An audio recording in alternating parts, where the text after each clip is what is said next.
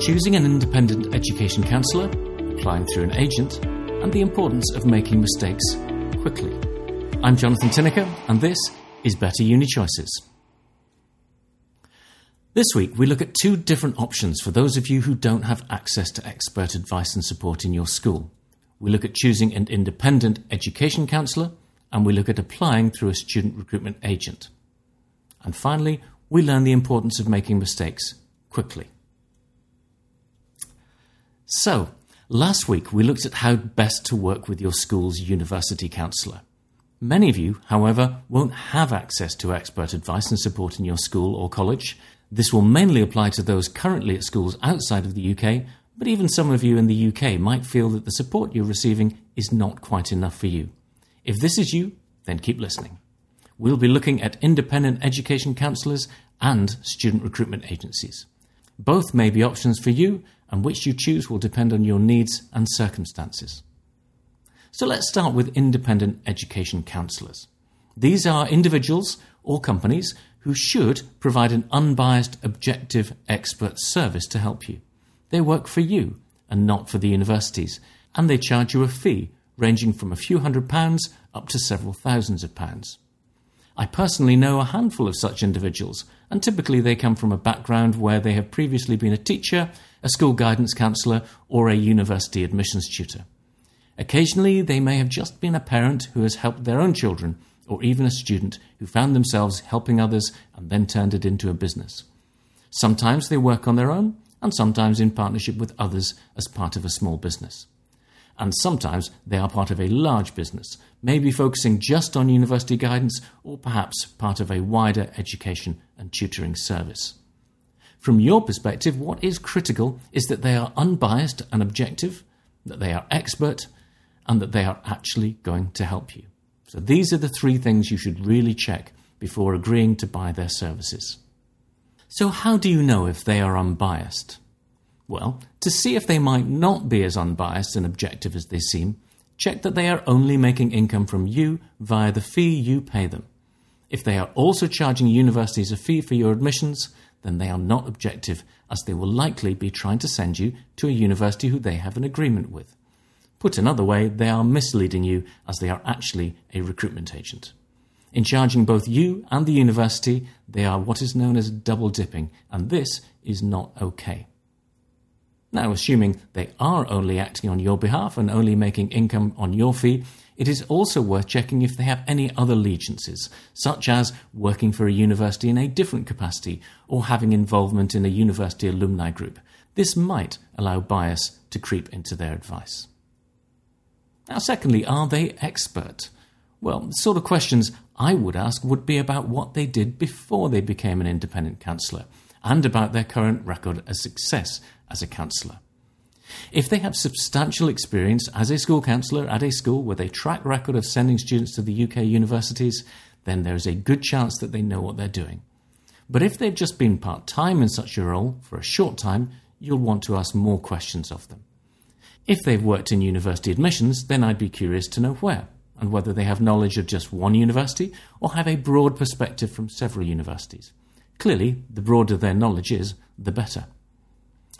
A number of larger companies offering so-called expert advice actually connect you with people who have no experience at all of working in universities or schools, and instead use current students or recent graduates, on the basis that they have been through the process themselves, so are best placed to advise. Now, while peer-to-peer connections and peer mentoring certainly have huge potential benefits, see for example our UniBuddy and Zero Gravity, paying for the advice and support of another student doesn't seem like a sensible option to me. In terms of their current work, you should ask them how they keep up to date on trends and developments in the sector. Do they belong to any specific professional groups or networks? Do they attend training and development programs, such as those offered, for example, by UCAS, the British Council, the Times Higher Ed, or individual universities? Do they have any professional accreditation from these or other organisations?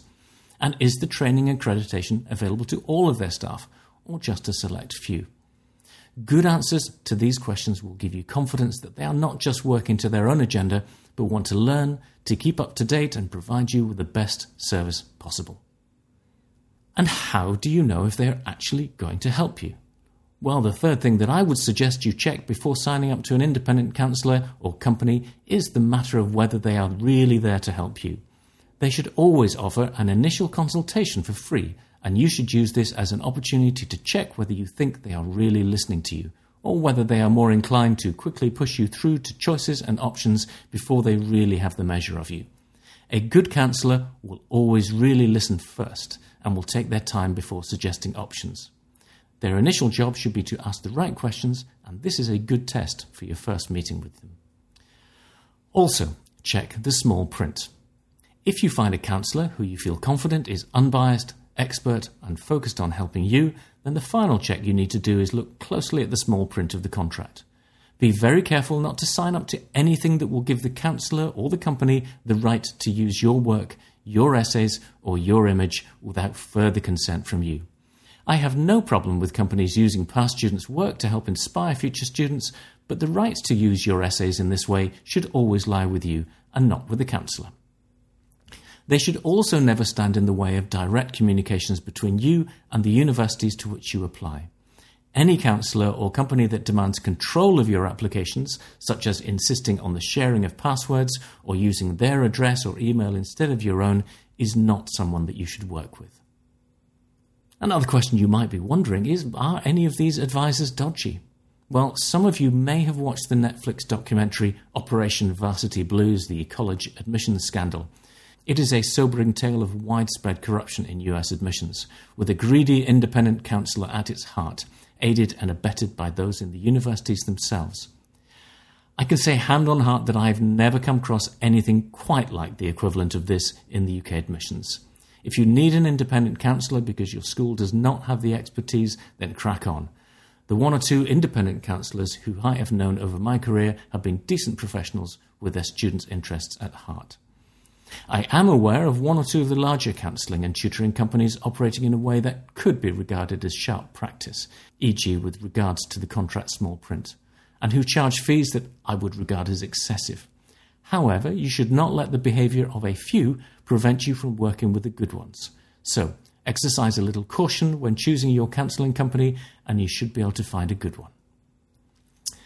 One final comment on working with an independent counsellor. If you are applying through your school and are using an independent counsellor, please tell your school that you are getting this extra help. Otherwise, you can put them in an extremely difficult position. Someone at your school will be writing your reference and signing off your application. If you were to mislead them about having outside help with your application and they find out, it could jeopardise your application. So be honest, be open, and be upfront. Okay, now we're going to move on and look at student recruitment agents. Sometimes it might not be obvious to you as an applicant who are independent education counsellors and who are agents. Sometimes you might find the same company is actually offering both. But we need to be clear that business models are quite different, and this matters. So how do student recruitment agents make money? Well, student recruitment agencies are paid by the universities and typically derive most of their income by charging a fee to the university if they send a student to that university. This fee is called a commission and will typically be around 10 to 15% of the tuition fee, sometimes just for the first year, sometimes for all years of study. An agency may have agreements with just a few universities, or they may have an agreement with many universities. I'm not aware of any agent having agreements with all universities in the UK, as some universities, notably Imperial, Oxford, Cambridge, simply don't work with agents. Agents will also make income through some other means, such as charging universities to attend our fairs or to have advertising on their websites. So why does it matter to you?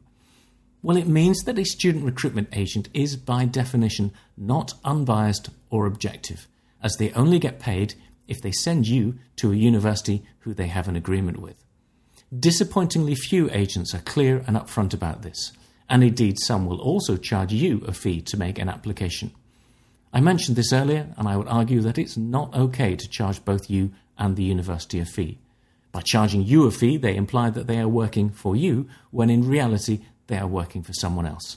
This creates a conflict of interest, and trust me, most of the time it is you who will lose out. However, Do not write off agencies altogether. There are some compelling reasons for some students to use agencies, and when you choose wisely, they can provide you with free help and free support with your application that you may well need and benefit from. So when might you use an agent? Well, perhaps you don't have strong support in your school, you don't know your way around UK universities, and there isn't an independent counsellor in your area who is available or affordable.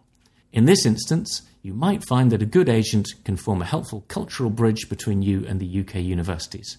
They can help you understand all the complex terminology, and they can guide you through the application process.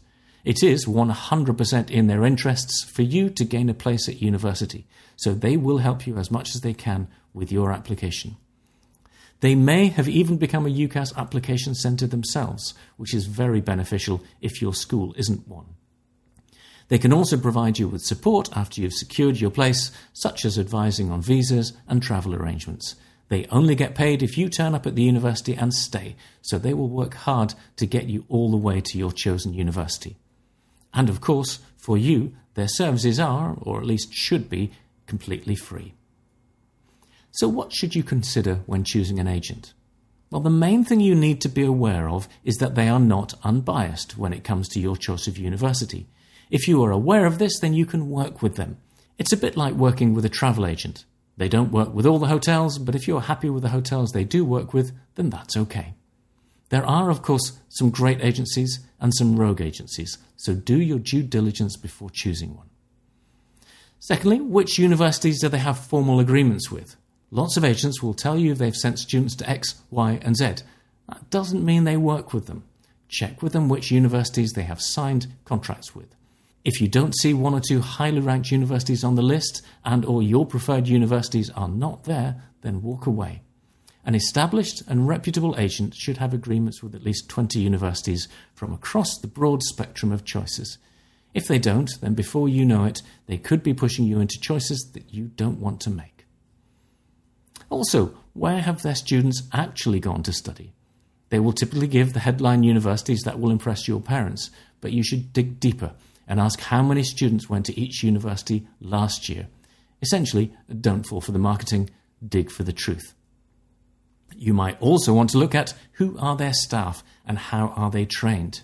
What experiences and training do the staff have? Do they get opportunities to visit the UK and meet with the universities? Do they have regular visits from the universities that they work with? Do they receive external training, such as UCAS or British Council training? And does the company have any external accreditation? It's really important to know that there is a culture of training and personal development, otherwise the support you get will be out of date and could do more harm than good. Also look at, are there any hidden costs to you? So check if there are any extra charges or hidden costs that might pop up later in the process. If so, are they legitimate? I mentioned earlier that agents should not charge you if they're being paid by universities. Some agents, however, will have a separate package for students applying to Oxford, Cambridge, Imperial, etc. In this instance, it may be reasonable, since these universities don't pay commissions to agents and the work to support your application is substantial. Just do all the checks that I recommended with independent education counsellors.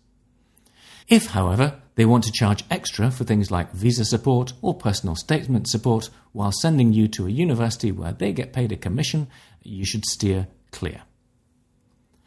And as with independent counsellors, check the small print in the contract before you sign. In particular, look out for anything that gives the agent the right to use your work or your image, and anything that will prevent you communicating directly with the universities, if and when you need to. Both of these are big red flags. Now, my final word on agencies is that while working in the international office at Loughborough University, I worked with lots of them. There were, as with all walks of life, some amazing and committed people, and some absolute rogues who I dropped at the first opportunity. Most were somewhere in between. In the intervening years, the government, the British Council in particular, have attempted to improve and professionalise the agent sector, but it remains largely unregulated and practice still varies wildly. For many of you, an agent will be hugely helpful in your application, but please choose wisely by asking lots of questions about their services and have your eyes wide open to their potential bias. As with independent counsellors, please don't use an agent if you already have good support in your school. Remember that your school counsellor has nothing financial to gain from the choices you make, whereas an agent does. If for one reason or another you do choose to use an agent but are still applying via your school, please tell the school so they are fully aware of the additional input that you're receiving. Okay, well, normally at this point we would have a did you know, but actually no did you know this time, since we spent quite a bit of time on the previous section. We will, however, finish with a quote of the week, which this week comes from Tallulah Bankhead. "If I had to live my life again," she says, "I'd make the same mistakes, only sooner." You see, you can't learn from your mistakes unless you make them, and the faster you make them, the faster you'll learn. Next week, what to look out for at University Open Days. Thanks for listening. See you next time.